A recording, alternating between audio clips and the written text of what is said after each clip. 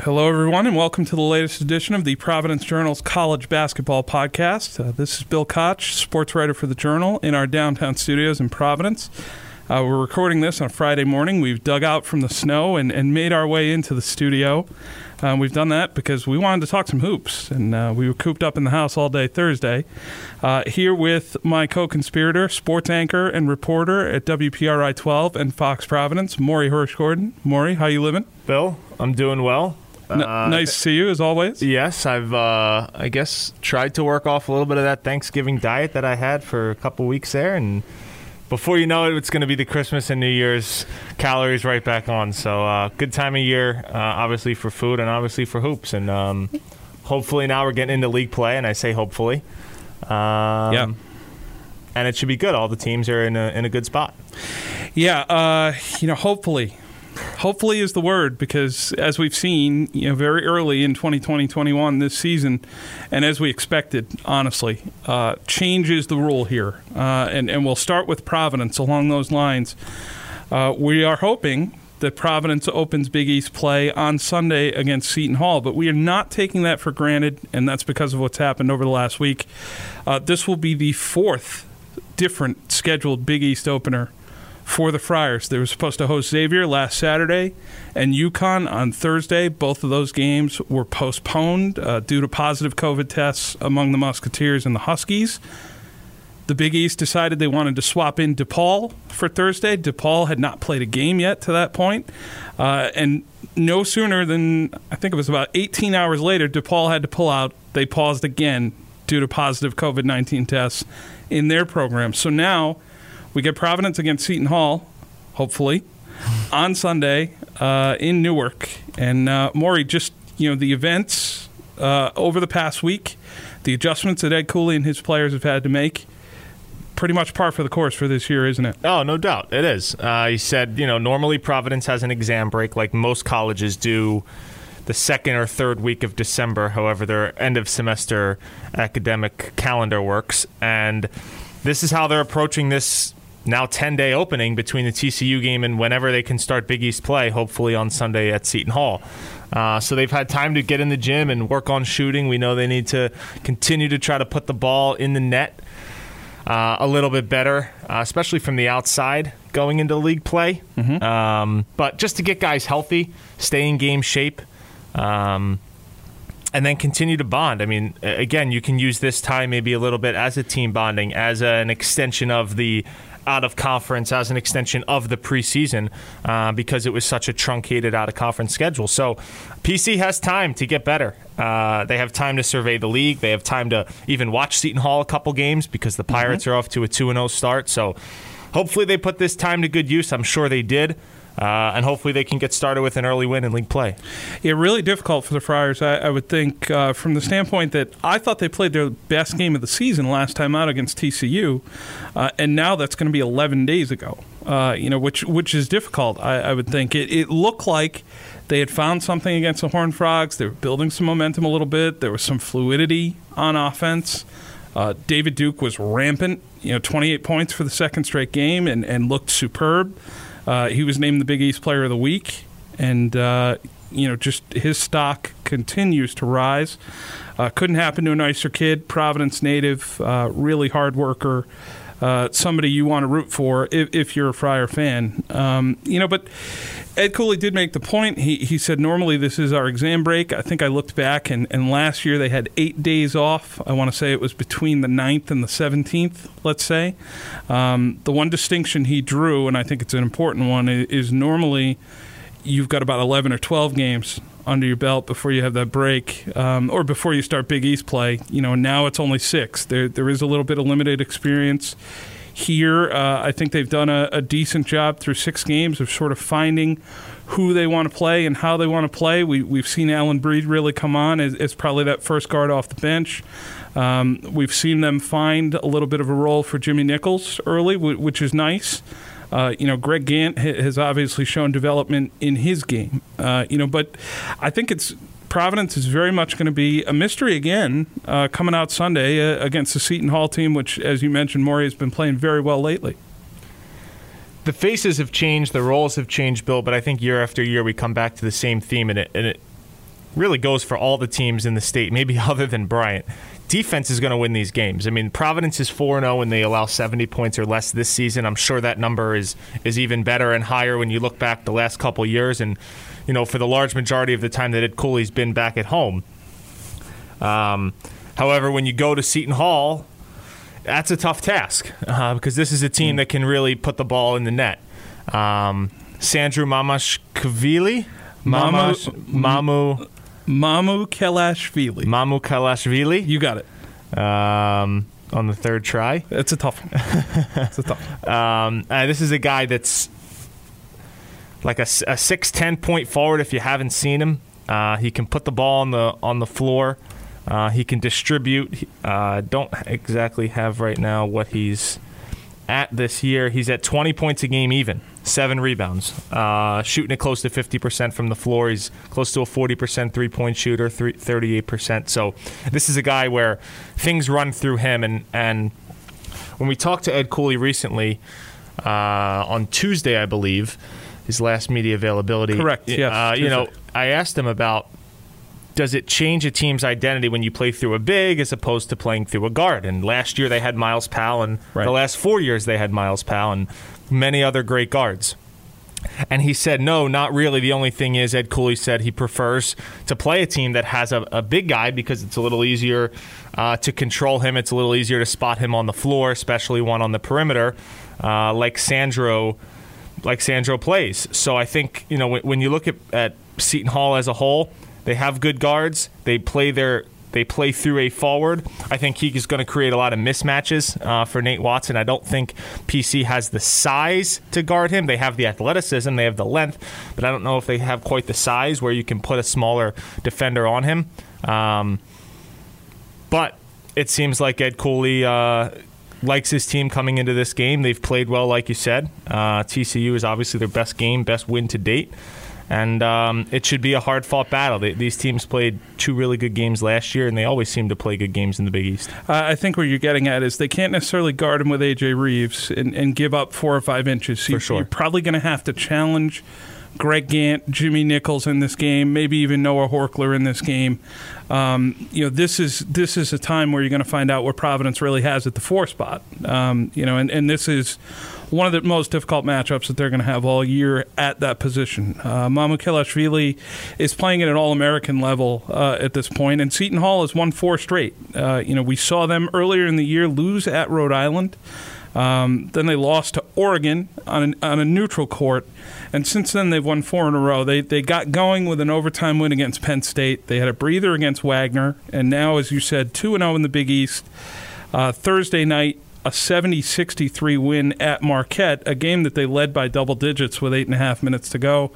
Almost let it slip away, and then Shavar Reynolds made a big 3-pointer inside the last minute to pull that one out.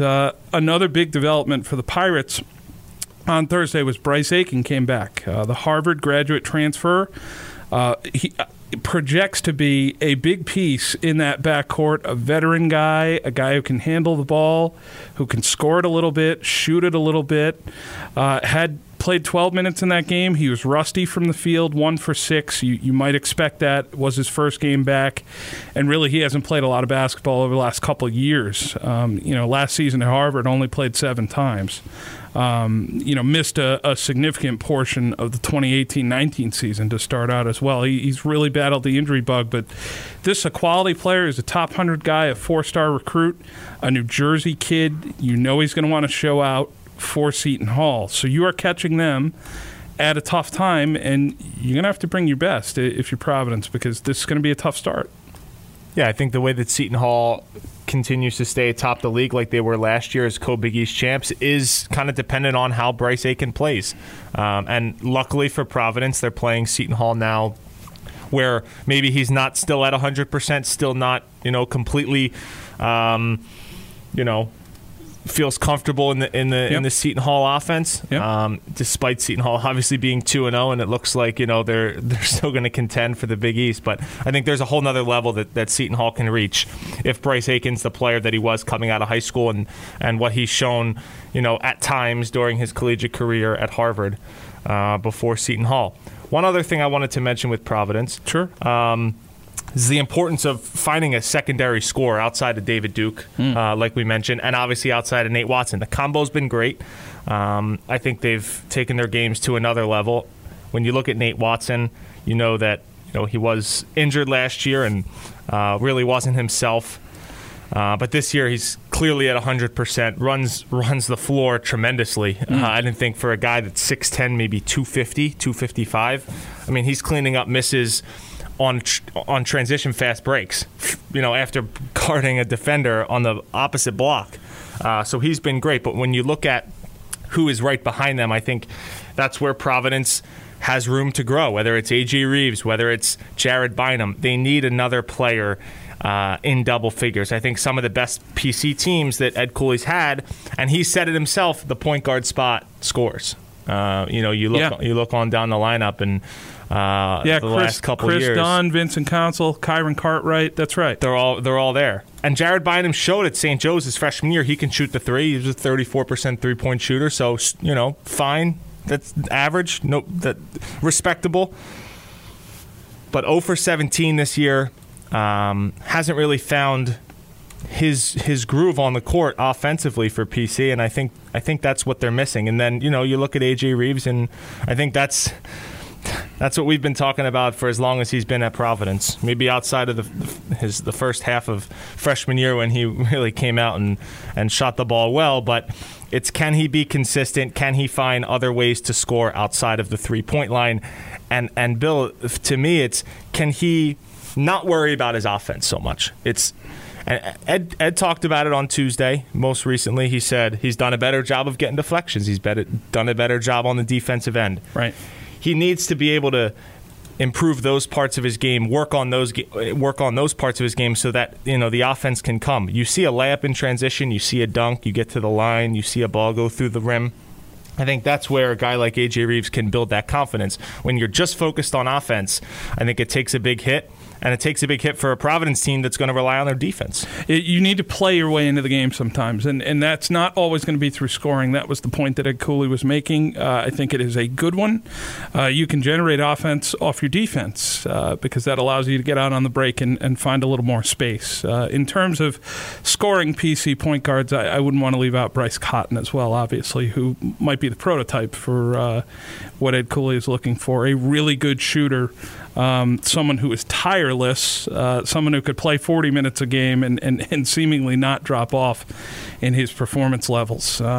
Providence looking at Seton Hall, and then their next 3 games will be at Butler, home to DePaul in a rescheduled game that was sort of shoehorned in there on the 27th. Providence had a gap between the 23rd and the 30th. They want to avoid games backing up into February.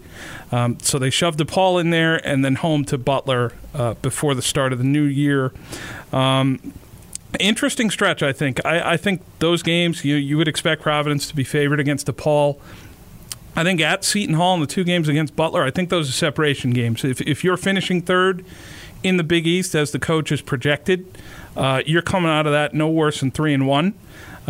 If you're going to be in the middle of the pack or somewhere you don't want to be, you're coming out of that 2-2, 1-3. Providence, though, I think they have a good opportunity here. Starting on Sunday and then playing those next 3, you come out of that 4-0, you're really making a statement, and I think there is a chance for them to do that. No, there is. You go on the road, if you can pop Seton Hall, like you mentioned, with Butler twice. Yes, you go to Butler first.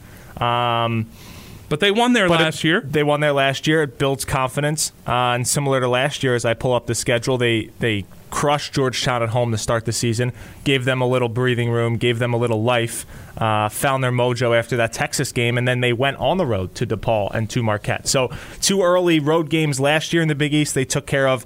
They won both games by 1 point, so it's going to be a tough matchup against both teams. But yes, if you can pop Seton Hall and then take care of your business, you should be in good shape early on. And it's so important to get out ahead so that you're not relying on 6 straight wins to end a season. You're not relying on a 7-game win streak from late January to mid-February. So, if this Providence team can be 3-1 and look good, I think then they'll be in the top 3 or 4 of the league. Another team starting conference play here Friday night in the state. URI hosting Davidson. That game's at 7 o'clock on ESPNU. National tip, I would imagine, Morey, you're going to be tuning into that one. I know I will be from the couch, home studio, home office, home courtside. Home everything. Yeah, whatever it is at this point in 2020. URI hosting the Wildcats, a team that has given them some problems in recent years. Last year, really landed a body punch on URI in terms of what would have been NCAA tournament hopes with an overtime win at home down the stretch of the season. Team that runs a really intricate motion offense, and a team that's coming off a pretty rancid loss to Charlotte at home and figures to be a little angry, 63-52. Game where Davidson was 9 for 34 from 3. Basically had no performance outside of Hyunjung Lee and Kellen Grady. They were really the only two guys who could find anything on offense. It's not a great spot to be playing a team that just isn't that bad, frankly. But if you're URI, You've tested yourself for this. You've prepared for this by playing a difficult non-conference schedule, an ambitious non-conference schedule, one that you hoped would put you in NCAA tournament contention. And as I wrote for the Journal today on Friday, Morey, this is a chance to see what we've learned.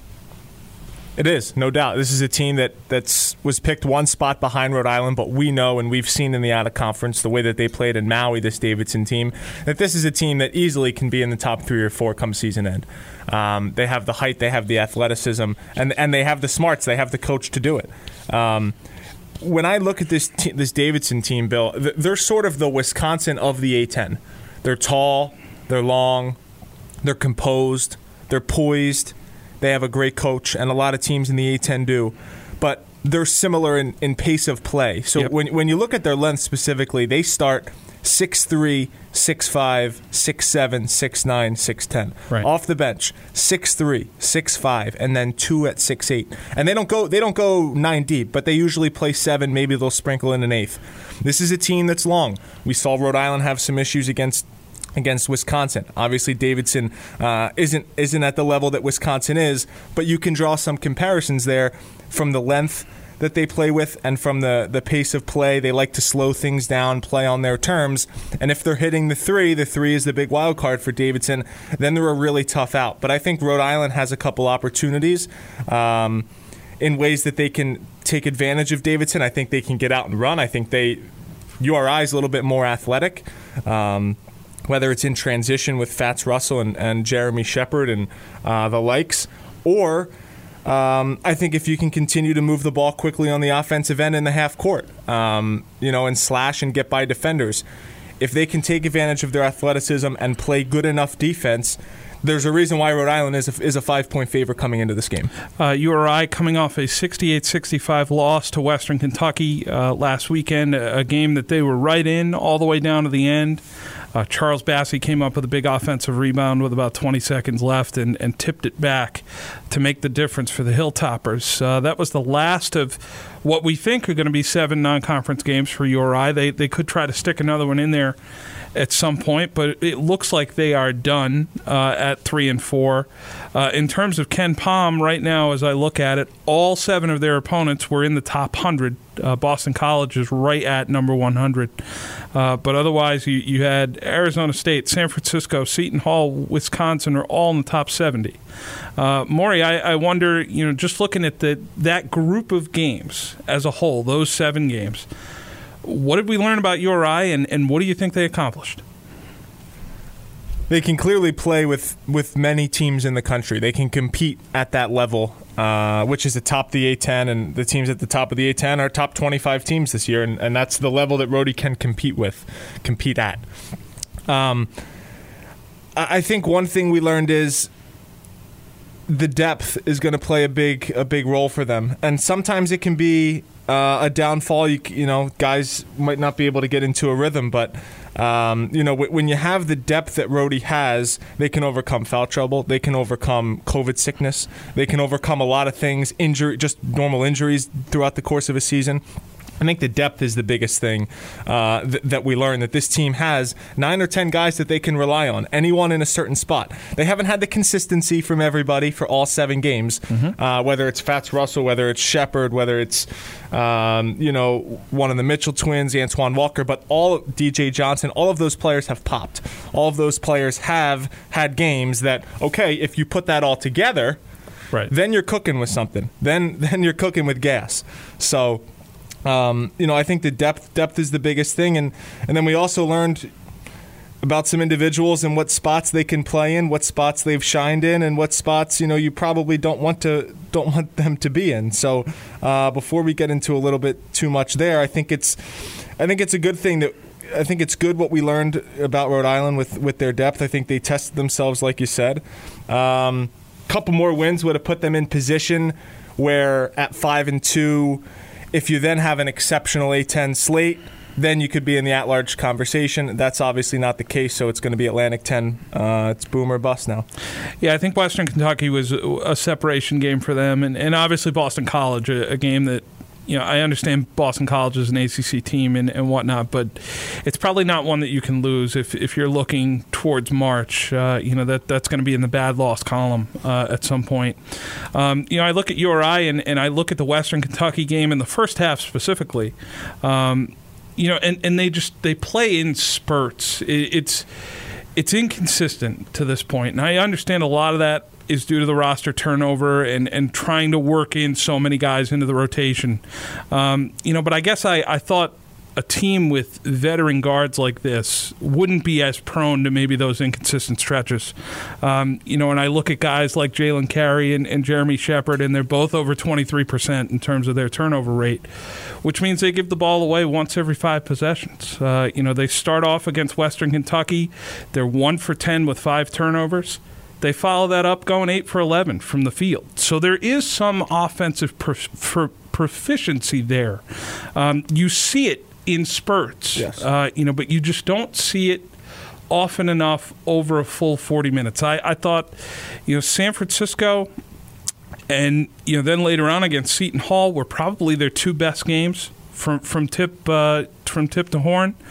But we just didn't see that against Wisconsin or against Western Kentucky. Wisconsin, obviously, a step up in class.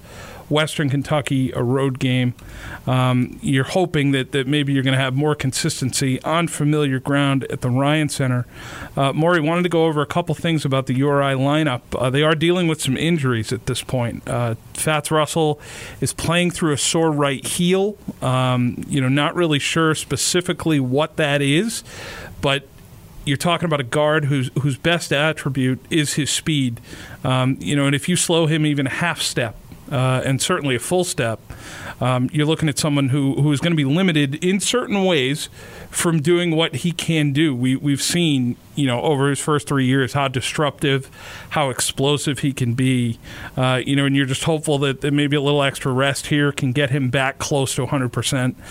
URI will be without Mekhi Mitchell for the rest of the season. Suffered a left knee injury in the first half against Western Kentucky. And Morey, actually, you spotted this on Twitter the other night. His mother, Maria, tweeted out the diagnosis. According to her, he's going to miss 4 to 6 months and ultimately have surgery. And that's probably your number one bench guy in the front court who was coming off. They'd settled into decent roles there. He's backing up his brother, Mikal, sort of has the skills to play either the 4 or the 5. You could see it at times. The ability is there. He was a 4-star recruit, obviously, a top 80 kid. Those guys don't just show up in Kingston all that often. So, Morey, I wonder what you think in terms of how those injuries are going to affect URI going forward, and specifically with Mitchell, losing him for the season. Yeah, the spotlight's now back on Jermaine Harris, like it was when he came out of high school. Another 4-star kid. Top 100, I believe. Mm-hmm. Yeah, top 100. So it's going to be up to Jermaine Harris to be able to fill that role, and then how URI defends without fouling. It's been an issue in the front court.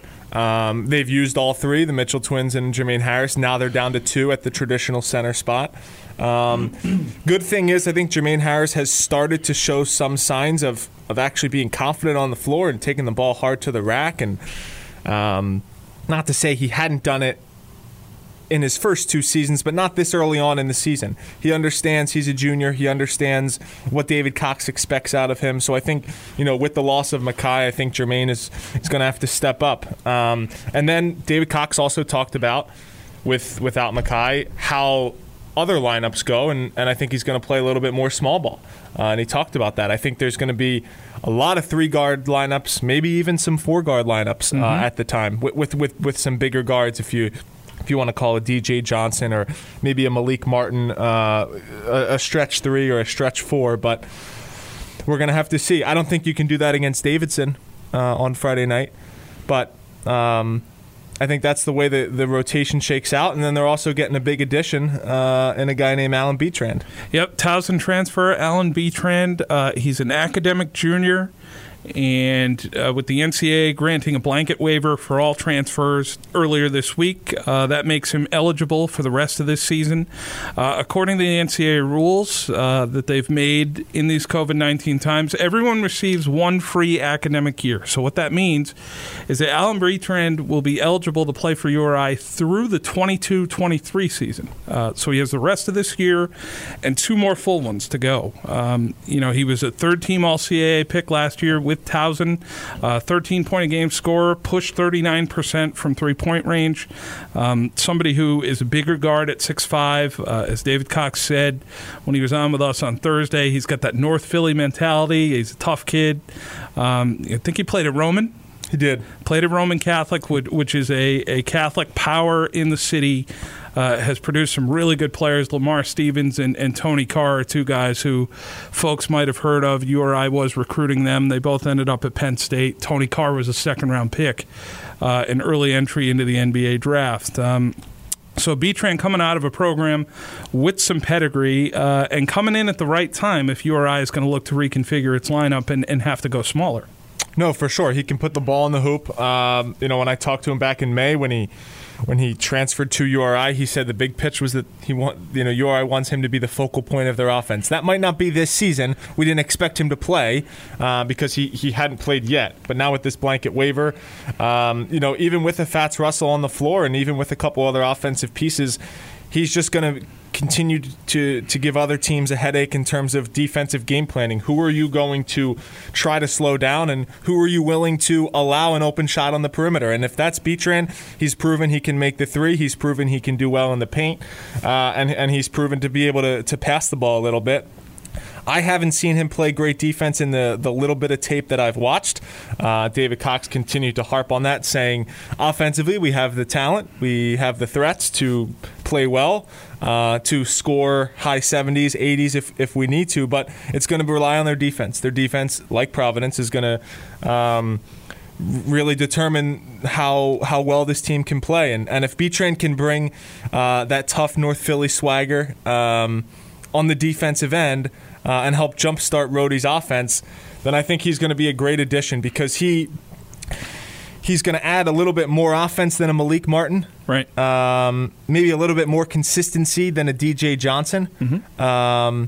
A little shorter but a little stockier guy. So, I think he's a perfect combination between those.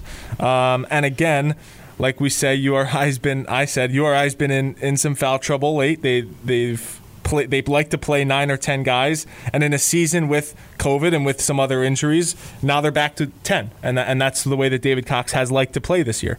What you hope is that when you bring a new player in, your system, your culture at that end of the floor is established enough where maybe it rubs off on them a little bit, and I think whenever they bring in someone, particularly guard, because since Dan Hurley got here and continued into David Koch, they've done a good job of guarding the perimeter. Annually they've been good in terms of three-point defense. Right now, opponents are shooting over 30% from 3, 30.3, which doesn't happen often. Last year it was 29.7. 2016 and 17 it was 29.5. They were 5th in the country. No one shot over 33.5% against URI from 3 since Jim Barron left, and that was in 2011-12. So you get an idea of what sort of perimeter defense they're capable of playing, and they're going to need that against Davidson, a team that loves to chuck it from deep. If there are no changes or additions to the URI URI schedule. This is going to be their only game until December 30th. That's when St. Bonaventure comes here to the Bryant Center. The Rams actually open with a 3-game homestand. They'll welcome St. Joe's after that. And again, like we said with PC, URI, a chance here if they do want to finish in that double bye territory, top 3, top 4 of the A-10. These 3 games to start off at home are separation games for them. Davidson is obviously the toughest one, I think. I know St. Bonaventure's good. They haven't played a whole lot this year, and I haven't had a chance to watch them a whole lot. But, if you can get off to the right foot on Davidson, then you have that long break, if they don't play, to continue to build momentum into St. Bonaventure. And I get there's not going to be 6,000 or 7,000 screaming fans at the Ryan Center this year, but home court advantage it still is a thing here in 2020, sure 2021. You don't have to travel.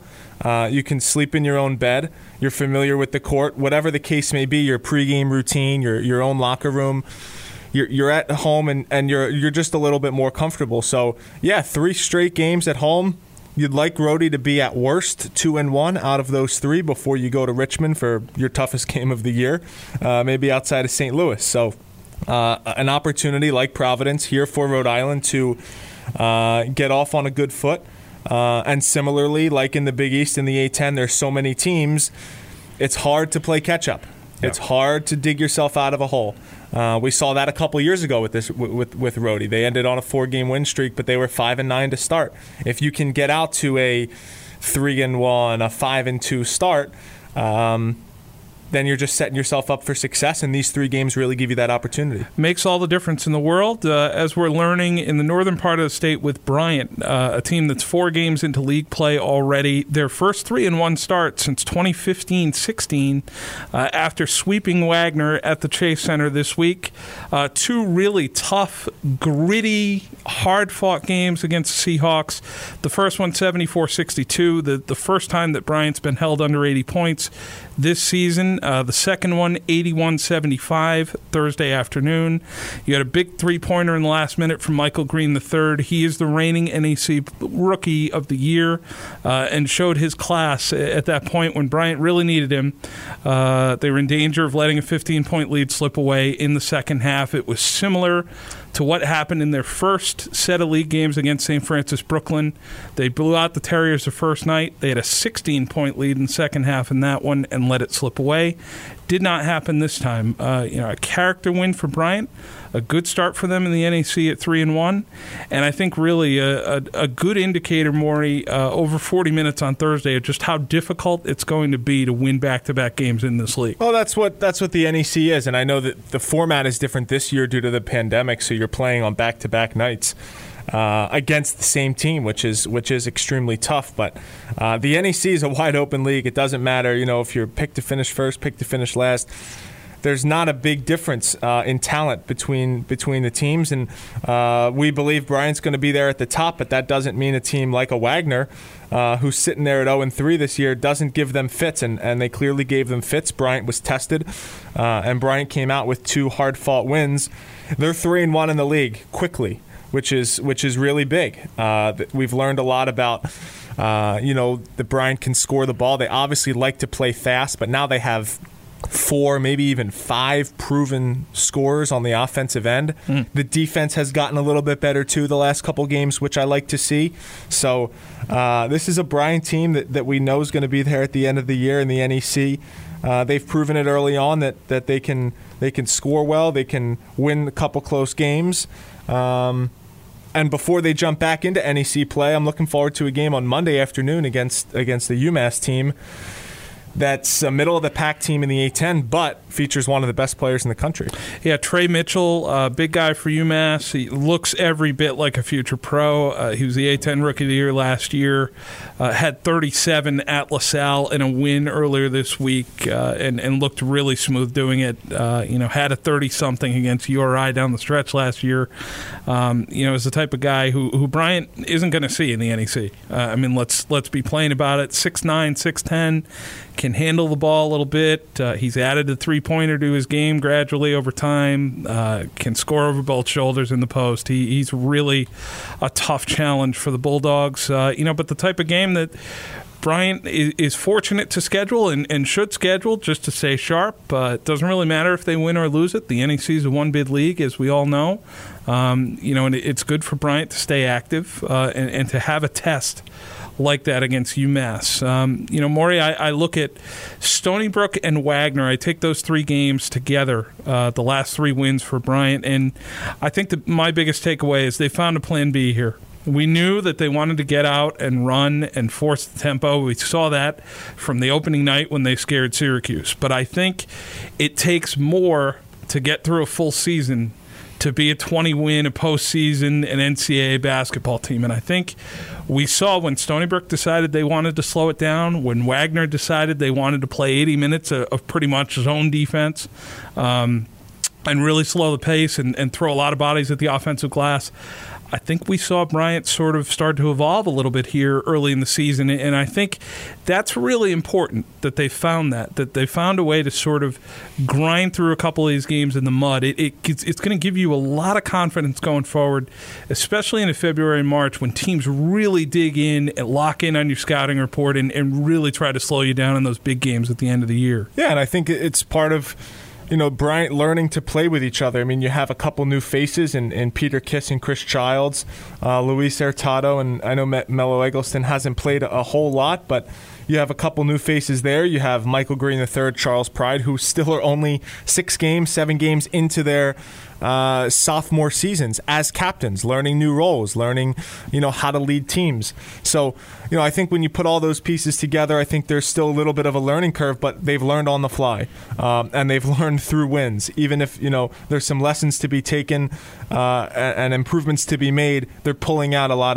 of these games, and they've been in every game that they've played. The couple losses have been close, and they've had some good wins. So they've got 4 players at 14 points or more. Again, they're going to shoot the ball well. They're shooting at almost 43% from deep as a team. For as many attempts as they take in transition, that's pretty impressive. So, this Bryant team, again, the ceiling continues to rise and the expectations continue to rise. And Jared Grasso has himself a good bunch.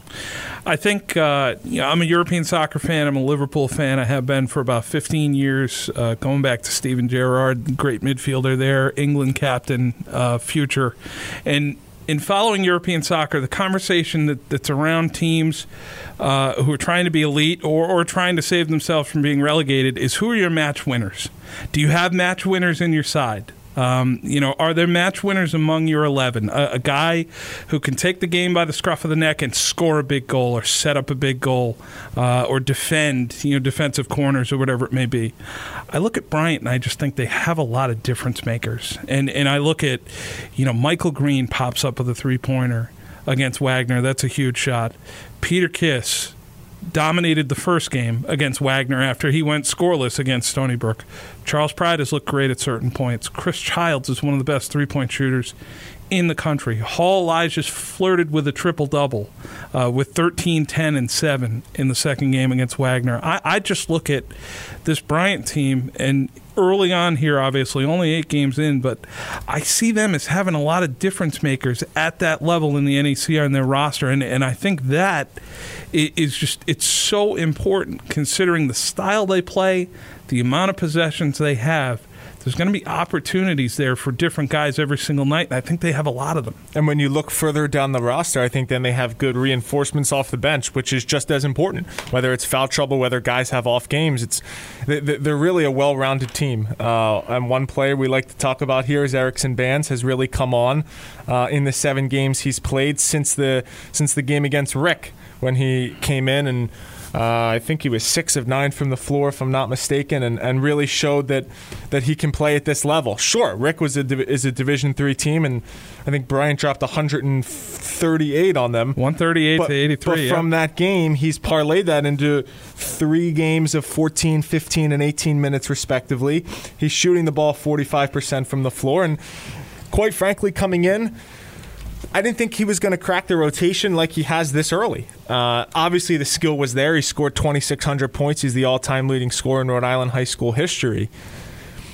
But sure, so there's a couple injuries on Bryant. He steps in and he's made his he's made his mark. He's played some important minutes too. He's not just playing 15 minutes of 7 minutes during the middle part of the first half, and he's playing 6 or 7 toward the earlier middle part of the second half. He's in there late in a end of a second game of a back-to-back against Wagner yesterday, not turning the ball over, making the right plays, playing solid defense. So as much as we know Bryant has the firepower, like you mentioned, Bill, at the top with 3 or 4 really strong guys at different positions, they have the reinforcements off the bench, and it's also nice to root for a local kid. Yeah, Erickson Band's made a big jump shot in the first game against Wagner. It was from the right wing with about 2.5 minutes left, or maybe 3.5 minutes left. Wagner's making a run, trying to get it to a 2-possession game, and he was able to step into a jumper and knock it down. I think Erickson is a really good example of what fit can do. He fits their style. I give Bryant credit for recruiting him and recognizing that he would fit their style. I give him credit for not necessarily thinking, I'll just take a prep year and maybe I'll get better offers, or maybe I'll hold out for this school or that school or whatever else. He took the bird in hand and went with it, and I think it's something that has worked out for both parties here through 8 games, and you could certainly see that in that system, in that style, in that league, he has a future there. That might not have been necessarily the case if he had waited on a prep year, gotten a year older, tried to go play in the Patriot League, or sneak into the 13th scholarship in the Atlantic 10, something like that. Everyone wants to play at the highest level, and I don't begrudge them that. But I think unless you get a chance to go to Kentucky, Duke, Kansas, blue blood like that, where you can get drafted off the bench and, you're the 11th guy, but you have a chance to play in a Final Four over the course of your career. Those are life-changing chances. You do that. But if you're at a different level, college basketball, the mid-major, the low-major level, find a place where you're going to play a lot and have a role and have a chance. And I think he's made an excellent choice, and I think Bryant did a really good job getting in on him, offering him, and getting him into their school. And I think Bryant is reaping those benefits now. They hope to do more at UMass on Monday, and from there, the rest of their schedule, I think they have a bit of a break before they host Central Connecticut. But who knows? Because Bryant has been aggressive in terms of adding games. They've announced games with UMass Lowell, which they had to cancel, Northeastern, which they had to cancel, took the Syracuse game at the last minute. So I would guess that if Jared Grasso had his way, January 7th will not be the next time they take the floor after Monday. No, I don't think so. And they've only played a few games in the non-conference, and they have some wiggle room. So Phil Martelli Jr., the associate head coach, has done a great job in trying to get them the best game possible, and teams that are in the region, so it's not a burden to travel. So I like this UMass game. I think the UMass game will test them, and I don't want to guess on who they potentially could play after UMass in the non-conference, but there are some intriguing opponents in the Northeast region, sure, even in the Mid-Atlantic, that are just a bus ride away that they could play, that are up games where they could test themselves, play teams in higher conferences to continue to prepare and improve. So when they jump back into league play, they're playing at a higher level. You're looking around college basketball a little bit elsewhere. Texas Tech and Kansas played a thriller Thursday night. We've already started the Louisville, Kentucky skirmishing. They don't play for another week, but we've got Chris Mack and John Calipari taking shots at each other. I think that's a lot of fun. We talked a little bit on the podcast last week with Nick Coit about Mike Krzyzewski maybe suggesting a nationwide pause due to so many teams sitting out for COVID. Nate Oates coming at his throat, firing back at Coach K, and then apologizing, and then walking it back, thinking, "What did I just do?" I would imagine his athletic director might have told him to do that. Well, hopefully he thought of it himself, because Nate Oates is not the type of guy to take a step back for anyone. But I think it's great that we're getting into conference play here. We've got some action, nationally. We've got some high-profile games coming up. Gonzaga is trying to schedule Virginia. That's a game that we hope is going to happen. Gonzaga was supposed to play Baylor, but that game was called off due to COVID-19. I think it was Baylor's program again, I want to say. Could have been Gonzaga. They've had COVID issues as well in Florida. So we continue to be sort of in this uncertain pattern where we're not really sure if the game's going to get played until it tips off. We're sitting here right now on Friday morning thinking we're going to watch URI tonight, and we're going to have a chance to watch PC on Saturday, on Sunday. All of that can change in the next 24 hours, the next 24 minutes. Yep. But Morey, I wonder, just general impressions early, how you feel about the season so far, how you feel like teams have been doing from the standpoint of this uncertainty and trying to throw games together like this. I think it's great. I think it's obviously you can't do this going forward, but it's great when a team like a Rhode Island calls up Wisconsin, hey, your game was canceled. We want to play a good game. Let's play together. I think it just breeds teams wanting to play good competition, not shying away from good competition. I think when you look at it as a whole, I guess more to answer your question about the feeling of college basketball, and now that we're a few weeks into the season. Listen, teams are going to have to continue to grind it out. Teams are going to have to, on both sides, understand that, hey, we might get COVID. There might be an outbreak. There might be an outbreak with the team we're going to play, but we have to adjust on the fly. We're playing the sport we love. There is a season which we didn't know that was going to happen. Right. We all expected there to be. But I think from our perspective, from the players' perspective, from the coach's perspective, I think we're all just happy that there is some sense of normalcy, that there is a season, and hopefully it continues to be that way because the winter months have shown that it can be tough with COVID, but hopefully there's going to be a vaccine that's coming around the corner, and hopefully we can get some fans back in the stands. Yeah, we started to roll out vaccines in America on Monday. We are very thankful to our frontline workers, to everyone who has fought against this pandemic, whether it be doctors, nurses, scientists who were tasked with coming up with something for this in record time. So we are very thankful for those folks. The fact that we can even discuss having fans in the near future, I know they're doing that in some other states, not doing that here. I don't necessarily disagree with that decision. Did want to finish the podcast with some condolences to a mutual friend of ours, Stone Freeman. He's a graduate student at URI. He's going to have a master's degree in communications. He's been a part of URI student media for about 4 or 5 years now. Has been around the men's basketball program quite a bit.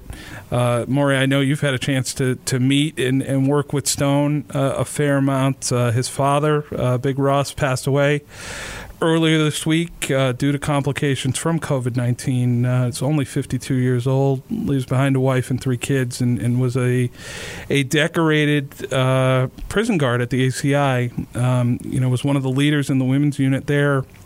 And you look at the outpouring for Russ on social media and the things that folks had to say about him and about his kids, and you really feel for Stone. So I know just on behalf of the podcast, wanted to send our condolences to him and to his family, and we're thinking of you guys and hope you're well. For sure. No, Stone's a great guy. Obviously synonymous with Rhode Island, having gone there as an undergrad, and I think he's still in grad school finishing up now. And yep. Whether it's play-by-play, whether it's color, whether it's sideline, I think he's kind of done it all from the student media and now professional ranks. So definitely a tough loss for his family, for our community, for the Rhode Island community at large. So may Big Russ rest in peace, and I'm sure Stone will continue to carry everything that Russ taught him and continue to kind of live out who Russ was as a person. And that's putting other people first. That's putting a smile on other people's faces, and I think Stone does that. Stone did that when his father was alive, and I'm sure he'll continue to do that now that Russ is up in heaven. Yep, it's another reminder of just how difficult the time is that we're dealing with here. It is unconventional that this is a year that we're never going to forget. And I get the feeling that if we can make it through this, the other challenges in our life going forward, while they will be difficult at the time, we're all going to have some solace in the fact that we made it through this, and that we found a way to go forward. And for us, that means continuing to work, whether it's at home, in the studio, actually at games, not at games. It doesn't really matter. Found a way to get in here and do this podcast this morning. I thank you for that, Morey. I want to wish you and your family a peaceful and happy Hanukkah season as well. Any plans on a big gift? Big gifts? Anyone? For anyone? For you? No, not right now. I think yesterday was the 8th night of Hanukkah. No, it wasn't a big gift person growing up. We always, went to shelters and went to relief agencies to help others, I think, during that time, and that's kind of how I was raised, and that's kind of how we always spent our Hanukkah season. So it was a great 8 days, and now we're looking forward to, obviously, Christmas and the New Year. So I want to wish you and your family as well Merry Christmas and a happy and healthy New Year. And may we turn the page from 2020 as hopefully things continue to look on the up and up. Amen. All right, so with that, folks, we bid you adieu for the week. We thank you all for tuning in and enjoy the games.